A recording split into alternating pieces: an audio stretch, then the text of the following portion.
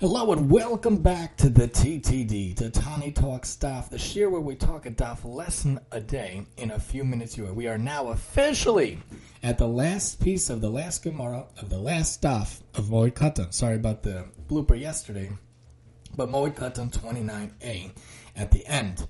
Remember, you can help us grow the vision, grow the dream, grow the shows to greater heights.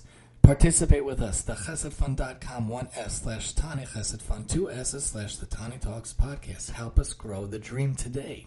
You could host your own podcast like we're hosted on jewishpodcast.fm, the premier Jewish website for Jewish podcasting. You can email me maximumtee@yahoo.com, or you can email us or call us at the website.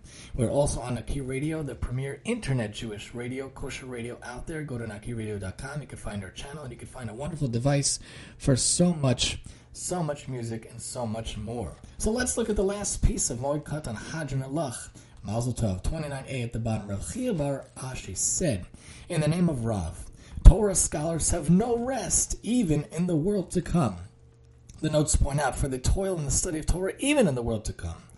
Upon entering the world to come, Torah scholars certainly enjoy rest from the travail and tribulations of this world. However, they do not experience rest in the sense of terminating an activity, because the very pursuit to which they devoted themselves in this world, namely the study of Torah, occupies them there as well, pointed out by the Maharsha and others in the notes. Some Rishonim explain the Gemara to mean that Torah scholars wander from one level to another in heaven, basking and delighting in the radiance of Hashem, as Rashi points out in the Ritva, not inconsistent with the previous explanation, because delighting in the radiance of Hashem is an intellectual experience related to the study of Torah.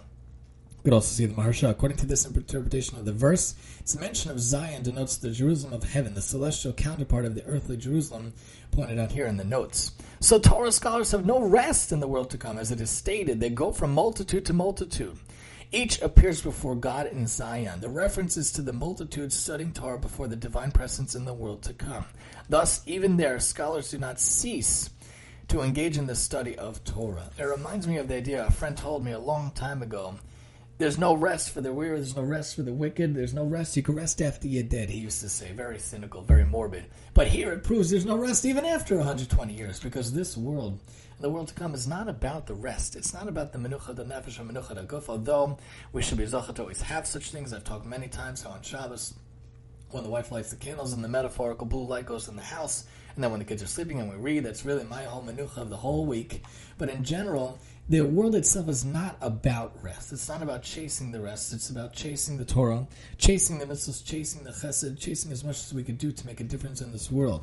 After all is said and done, maybe you could rest. Yaakov wanted to have rest. Yaakov rotze levakesh, I forget the word, but Yaakov wanted to settle. When it says Vayeshev Yaakov b'Be'er Sheva, Hashem said, no way, we're going to do the travail of Yosef. And eventually he actually had spiritual bliss at the end of the last 17 years of his life in Vayechi, in Mitzrayim. But first he had to go through 130 years of difficulty, of Torah learning, of wandering, and of fighting the good fight of Torah.